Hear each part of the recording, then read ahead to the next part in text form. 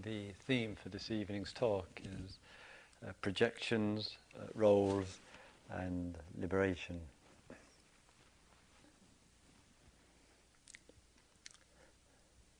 One of the things which is very common and popular, extremely popular, in fact, both in India and in the West and in the US, is going to the movies, as you would say, or going to the cinema, as the English would say.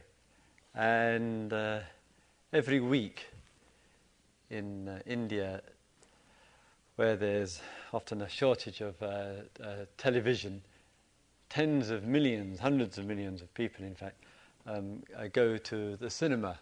And there's a rather large industry in and around Bombay known as Bollywood. And in here, I was reading in one of the magazines on a flight recently that also in the US, tens of millions of people go to the movies every week. And I was thinking about how often that I go as well. And I might be wrong, but as far as the memory goes, but I think I have been twice this decade. And the two occasions which I went were all in the last year or so. And one of the films was 7 Years in Tibet with a young actor named Brad Pitt. And about 10 or 12 of us living in Titmuss, where I live, went to see it. And they, against my better judgment, persuaded me to go along with them. And then I, in my better judgment again, then persuaded my daughter to join us as well.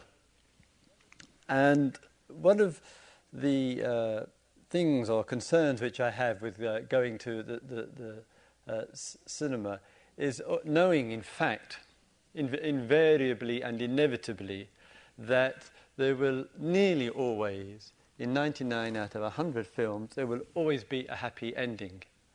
And I find this tedious to know the result of the film before I've started watching it. And therefore I don't find much enthusiasm to go to the cinema if I know that they're all going to be happily ever after in one way or the other.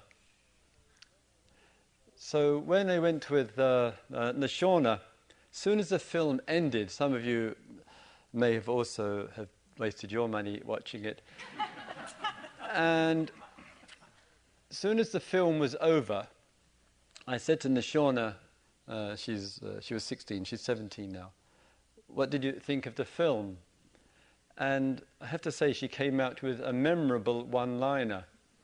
She said it was as exciting as watching paint dry on the wall. And the immediate thought that arose in my mind was it wasn't that exciting.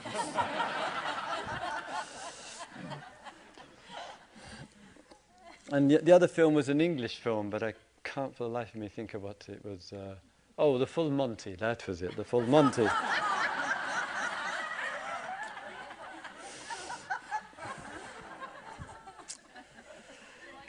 And I like that, yes. I like that one.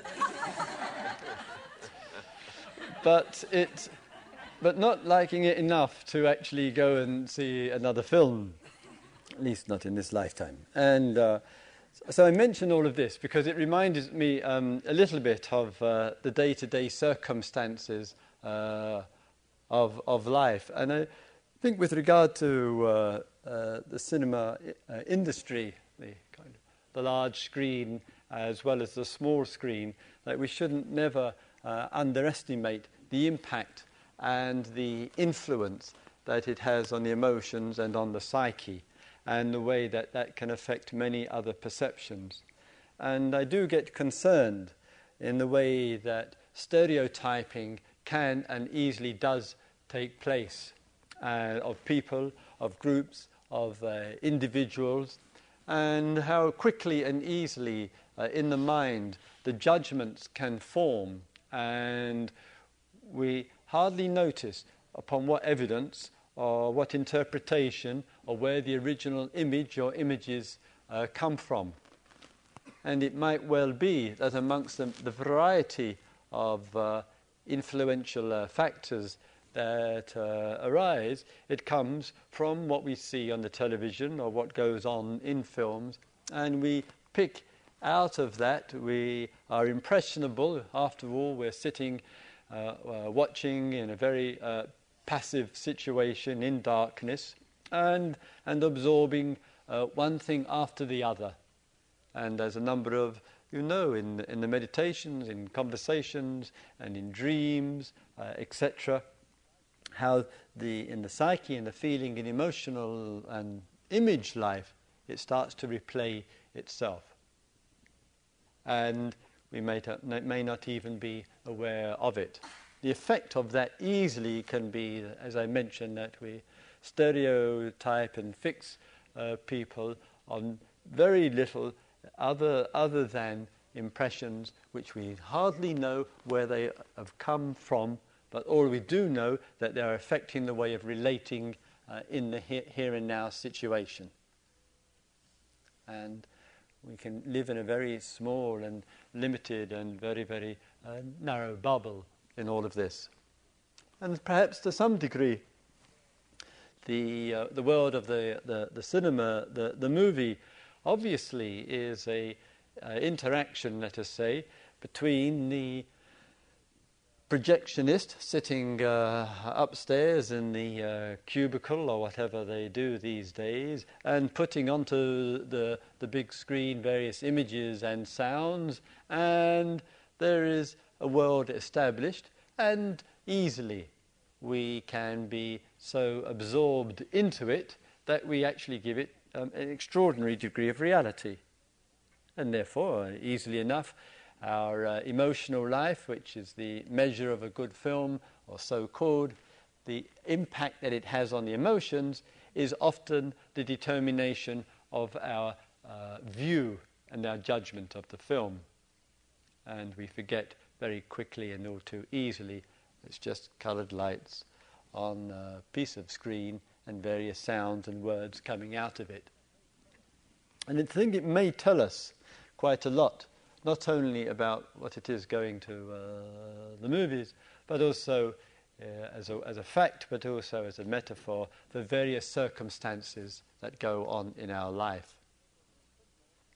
And therefore, sometimes, as I say, we are carrying around a picture or an image, persons, groups of people or whatever, and then something can shift and change, and it's like we suddenly realize that we were living in a projection, we were living in an inner body, in this case, say, of negativity or whatever, and as some of you have already reported this afternoon, that in one moment, in a few words, in an expression, in a communication or whatever, a myth dissolves. It breaks up. It falls away. And then there is a whole different way of awareness and understanding and seeing. And one knows one's come out of some projections or some storylines or some views or opinions. And I think it's very, very important with regard to this, that when that happens for us, we are very honest with ourselves and very clear with ourselves what we were carrying. Not only to be grateful and appreciative for the awareness that may come in, and the love may come in, and connection that may come in, and those essential themes, but also to be very much aware that we were carrying, and that carrying was taking place, and we believed in the carrying, or we believed in the projection, and we thought the projection was the way things are. And teachings, of course, remind us and encourage us again and again to really look at any kind of projections which do easily and all too frequently take place.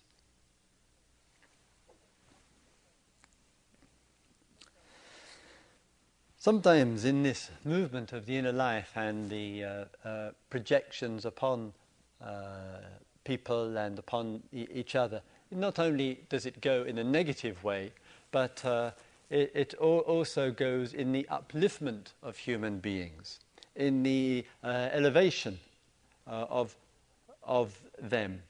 And again, we hardly realize that we're actually doing it and we're supporting it, and even more tragically, actually believing in it. And so sometimes we might hear something about somebody.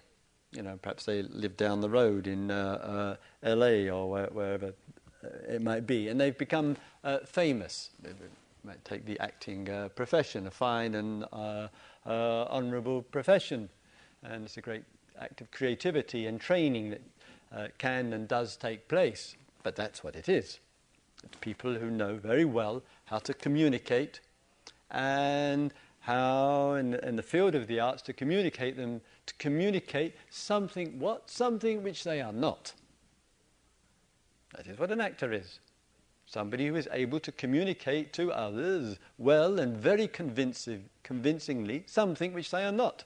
Another role, another part, another person, or whatever. And it's a tremendous skill, but why on earth would we want to project some great heroic status into these people? Why do we want to think that somehow they are successful, or that they are special, or that they are incredible, or that, oh, it's incredible to meet you, or whatever? How's the mind got into that? And so something goes on in the projection, and the confirmation of that projection is that when we meet such persons or any others, there's this funny old thing going on in the emotions called nervousness. Nervousness of one human being meeting another human being who gets out of bed in the morning, brushes their teeth, has foul-smelling breath beforehand, sits on the toilet as one of their primary experiences of letting go, and we are nervous in front of that. So something goes on extraordinarily in the movement of the inner life which creates gods. We create gods.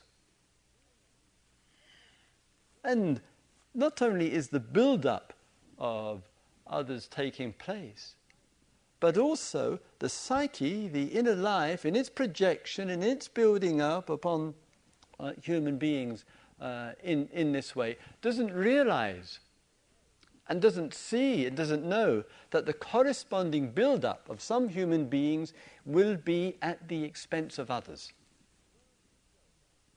It will show an actual disregard for others in various ways. The projection and building up of one is directly at the expense of the others.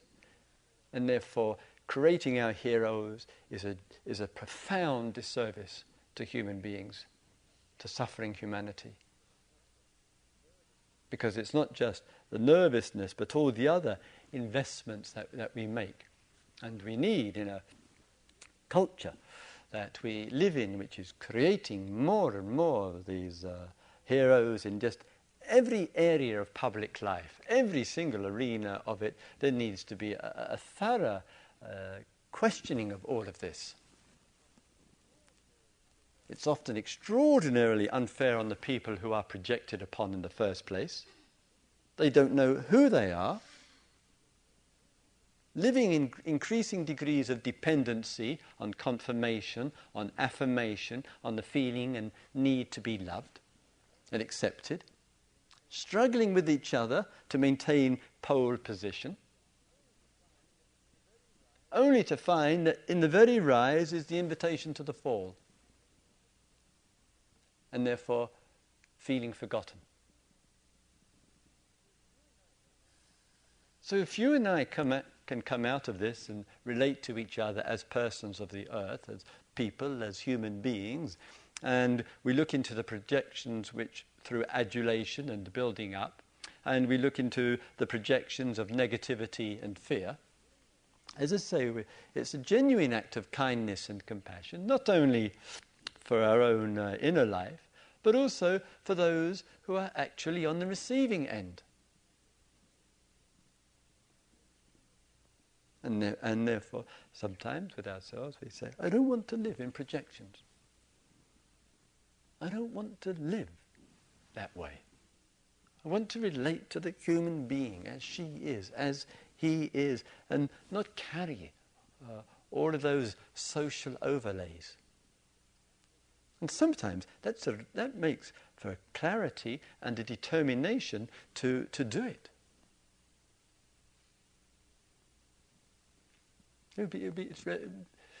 Just these points were taken to heart in day-to-day life. It would be revolutionary. Revolutionary.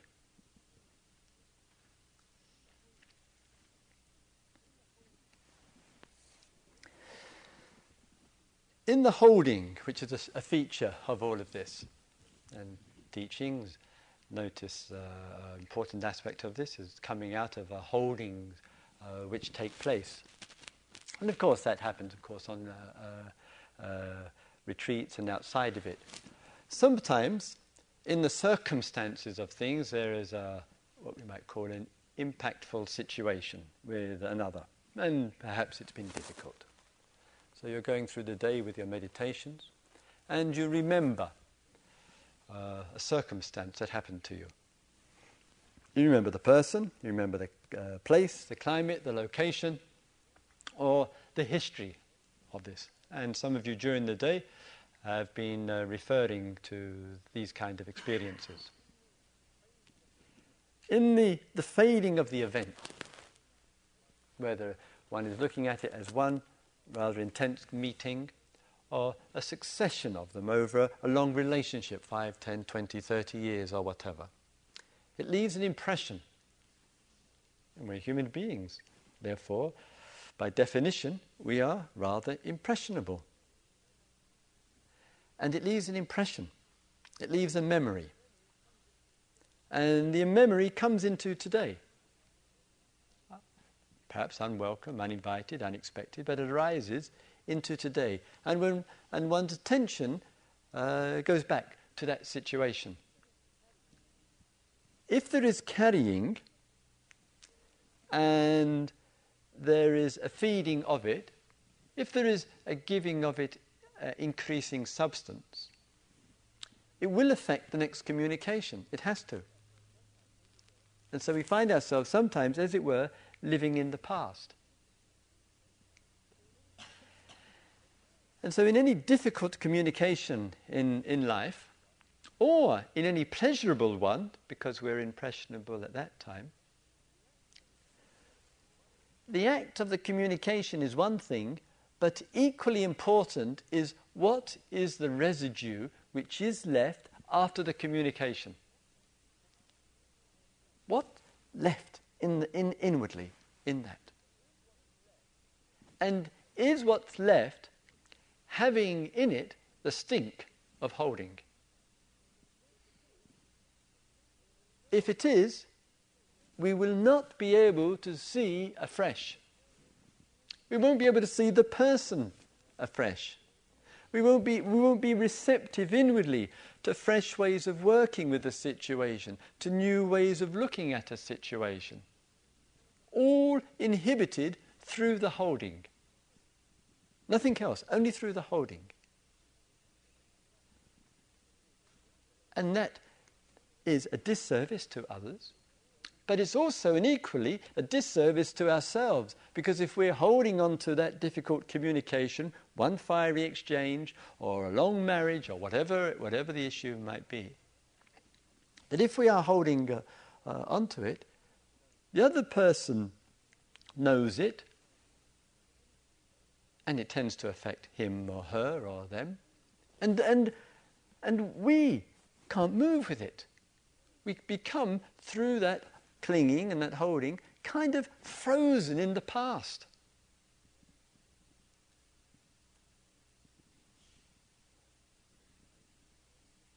Therefore, we ask ourselves, is there holding going on? and to be as honest and as clear as we can. Is there holding going on?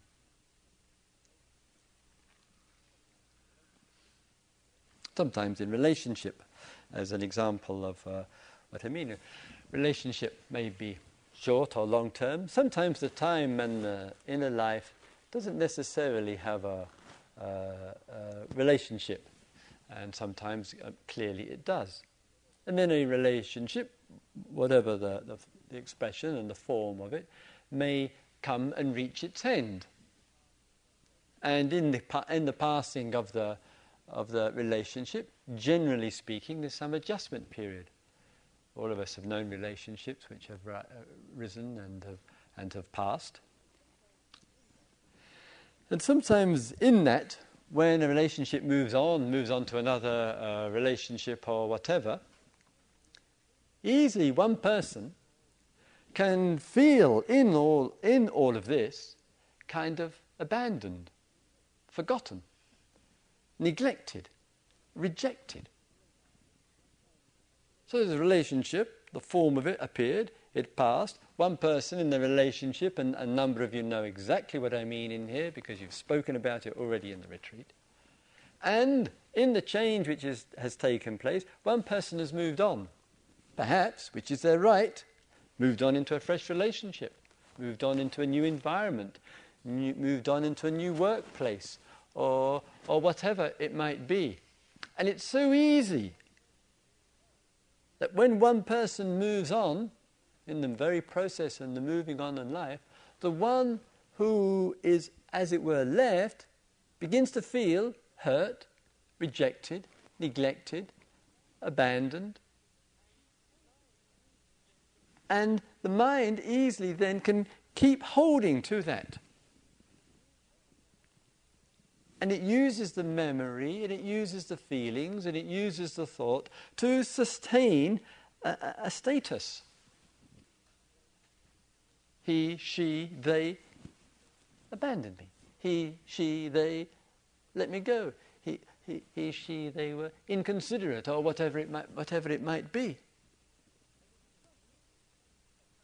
And it becomes a kind of barrier for us. It becomes a kind of wall around which we have our enclosed view of what? Of the reality.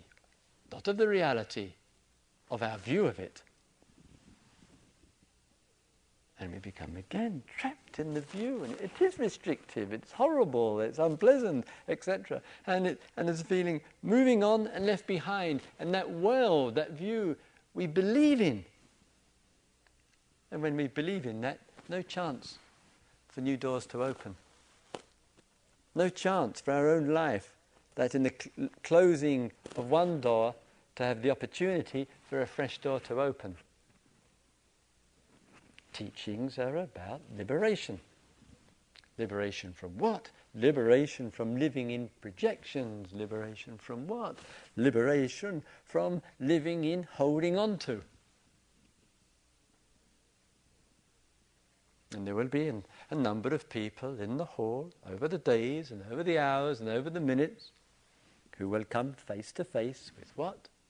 Face to face with projections on certain people in life, born from memory, and therefore face to face in themselves with forms of holding. Therefore one is trapped and trapping another in a certain kind of way. Retreats are actually rather good for all of this. Well, we hope they are. If they aren't, then they're no good for anything. And so all sorts of circumstances and situations, of course, in the climate of retreats, give remarkable opportunity for the projecting mind. And part of it is the extraordinary value which we may not realize is in silence. You see, when somebody hasn't said anything, and we've never seen that person before in our life, we know nothing about that person, and we certainly weren't rude enough to look at their forms which were completed at the beginning of the retreat, though one is tempted to creep into the office late at night to see if one could confirm one's projections.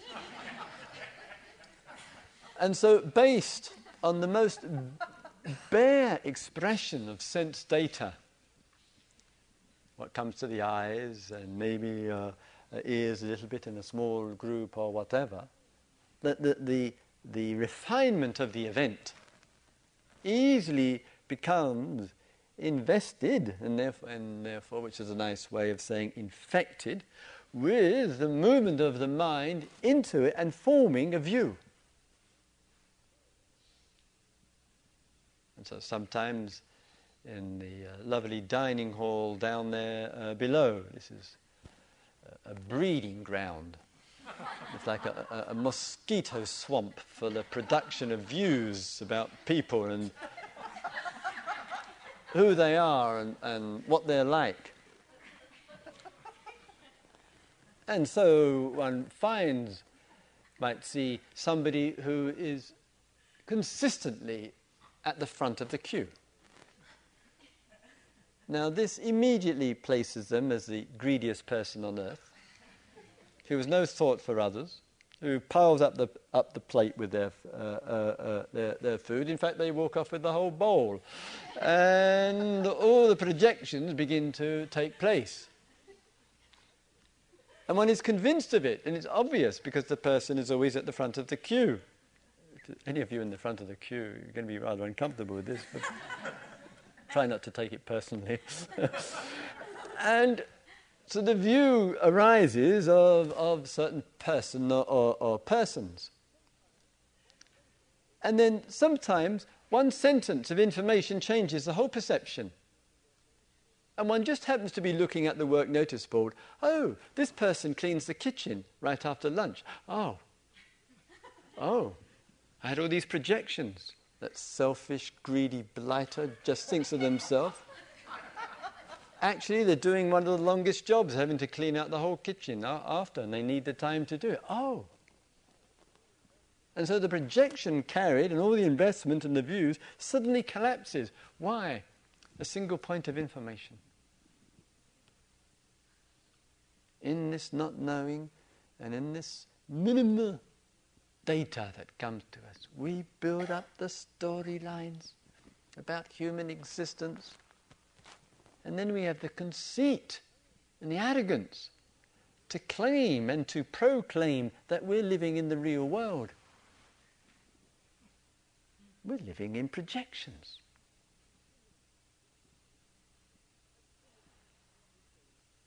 And similarly, obviously with these circumstances, it goes equally the other way. One has a pleasant picture, a pleasant impression, a warm expression or whatever it might be from another person. Still all held in the silence.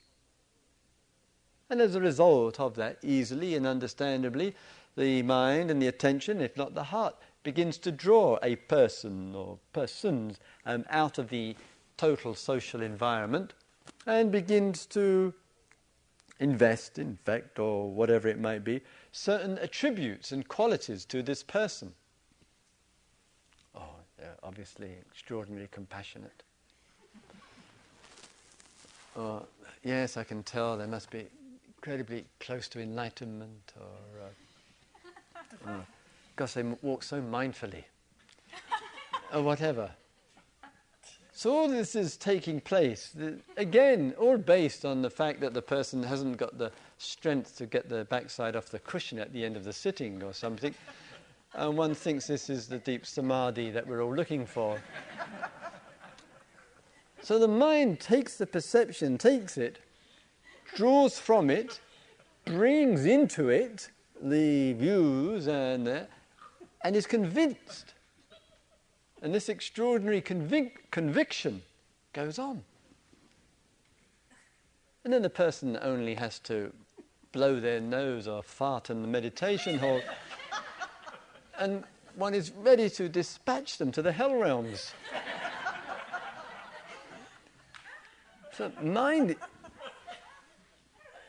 So the mind in its movement from one attribute easily switches, takes place, moves to something else, and there's a belief in that one as well. What hope is there in this kind of movement, back and forwards, ever finding out who someone is? And of course, the exactly same applies to ourselves as well. Who are we? Who really are we?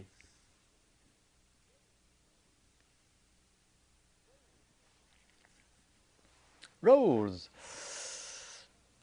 are rather extraordinary as well in their place and feature and character of life.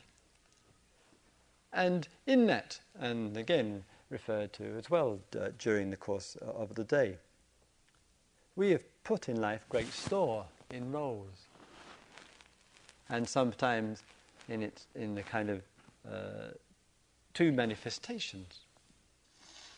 If you look at what your feelings and thoughts are during the days that you've been here, and what the concerns and issues are, you will have noticed that a fair bit of it is involved in roles. Either roles which are already, or roles which will come about, or roles which one would like to come about. And therefore, the movement of the self is into the roles. And the great importance, socially and personally, of course, that roles play in our life. And they are manifestations in specific situations.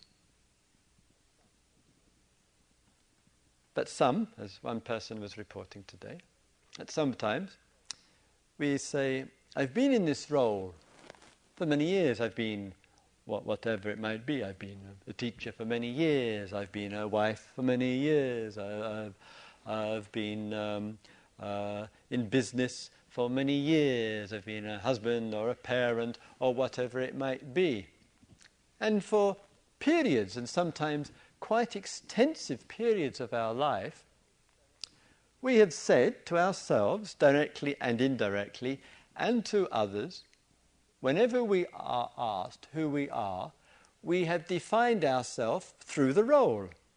Oh, who are you? What do you do? And we select a number of roles which we have in life, and that becomes what the self is. And then the teachings come along and say, oh no, and begin to speak of not self. And so, as gets reported regularly on the retreat, a person may say, I've been in this role, therefore the self in a particular function, I've been in this role for many years, yet, though I've been in this role for many years, I know deep down that is not who I am. I don't know who I am, I don't know who I truly am, but all I do know, and all that I do have a sense of, is who I am not.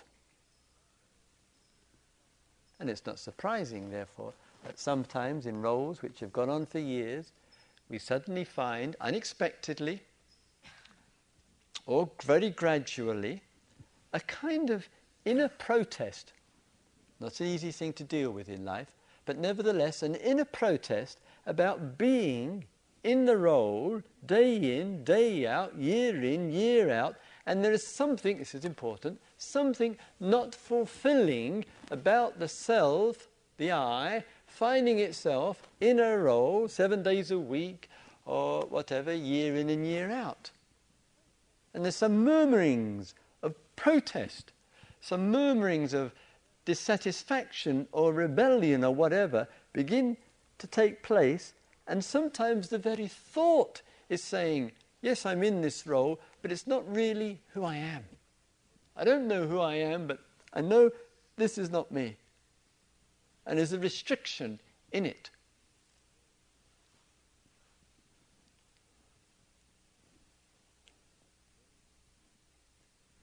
Are we willing to acknowledge the restriction of the role? Any role. And many of you know, and certainly those of us in the role of Dharma teachers, not only outside of retreats, but inside of them as well. So sometimes, and quite regularly means daily, people say, "Oh, can I talk to you? Can I see you? Can I ask you?" And as much as possible, of course, we try to be as accommodating as we possibly can. But plenty of times, if we were to respond to every note and every request, we would need more than that little golf buggy to get out of this place. The managers would have to call for a hearse. So plenty of times one says, "No, not today, tomorrow or whenever." Basically, in a way, it's saying, "No, thank you, the role isn't available at the moment. Try again," or whatever. So there's limitations on the capacity of the self in the role, as it were, and we know it. We know it. So it's not surprising, therefore, that in retreat, the self and role do sometimes become a significant, if not a burning question, an issue, actually in one's life. And sometimes for some, and this is reported regularly to us, there is a genuine dilemma about the role. And the way that the dilemma manifests itself easily, and sometimes for lengthy periods of time, is, should I stay in this role, whatever the one that may be the reference point, or should I get out of it? Should I start it, or should I let it go, or whatever it might be? And so what we experience inwardly is a movement within ourselves which is, as it were, sideways or backwards and forwards taking place. And in the movement, it can go, as it were, up and down or evenly between having the role or not having the role, keeping the role or letting go of the role. And there are some, and the some is not a minority on this earth, find it that days, weeks, months and years go by, and one is saying to oneself, in an honest apprehension of one's existence, my goodness, my way of thinking about this role and going backwards and forwards is just the same as it was in when? 1988 and 1978. And it looks like it's only going to be death that's going to do the job for me. So sometimes the movement of the role goes backwards and forwards, and of course we can't seem to find any real assurance from anybody else. Because some will say, in that one of the most dreaded opening lines of any response, which is, "If I were you." If ever you hear that, weep. And so the person says, "If I were you, I would." Only to go to somebody else who says, "Well, if I were you, I wouldn't." And so the voices go from the outside to the inside. And the various voices coming from the inside to the outside. Is it surprising that one ends up feeling thoroughly confused, and one's friends, which one calls one's friends, have made a wonderful contribution to increasing the confusion? Thank you very much. So we tend to think in extremes. Shall I be in, or shall I be out? And then sometimes people take their stands and positions on these things and socialized views. And I think it's important to, in this case, to genuinely respect the depth of people's heart and listen to what their heart says. And sometimes in the depth of the heart, that does go against the conventions. But still we're here into depth of heart, mattering more than conventions about these things, and listening well within. What are we going to do if we know I'm in a role and I'm still going backwards and forwards with it and I can't come clear? As I say, one can talk and talk. So somehow, and it takes an act of trust, sometimes it's a stabilizing practice which matters. It's not the thinking about. It's the capacity in that to look and be steady enough within the being, not make a decision. Presence and steadiness, and let it steady and steady, so that the inner life is not being consumed in thinking about, nor are the natural vitalities which we have being consumed in thinking about. They're being made steady. Perhaps in the steadiness it will come clear. From the clearness will come direct action. Because when we're indecisive, the mind, it can be merciless. Shall I? Shan't I? Should I? Would I? Could I? Can I? When shall I? How shall I? I. Thinking, I. And sometimes the meditation cushion is just the hot spot for I.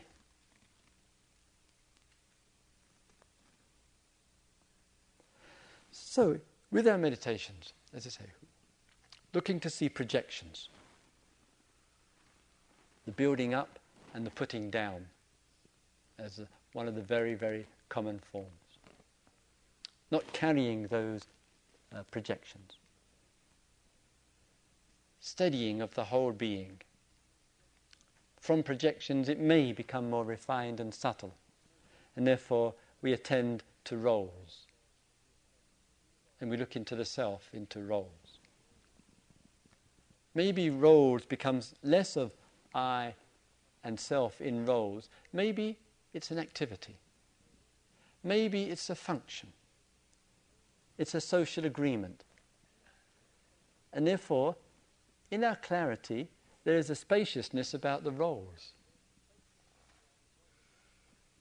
A spaciousness around the roles in which the role itself, maybe being in and out of, is not the issue. Maybe it's liberation is the issue. And one sees the role in some way as a problem for liberation, a problem for freedom. So is there the capacity in our meditations, in our sittings and walkings, to be steady, to be still, to look at the movement of the mind which moves to a role in this case. See the self alighting in that concern.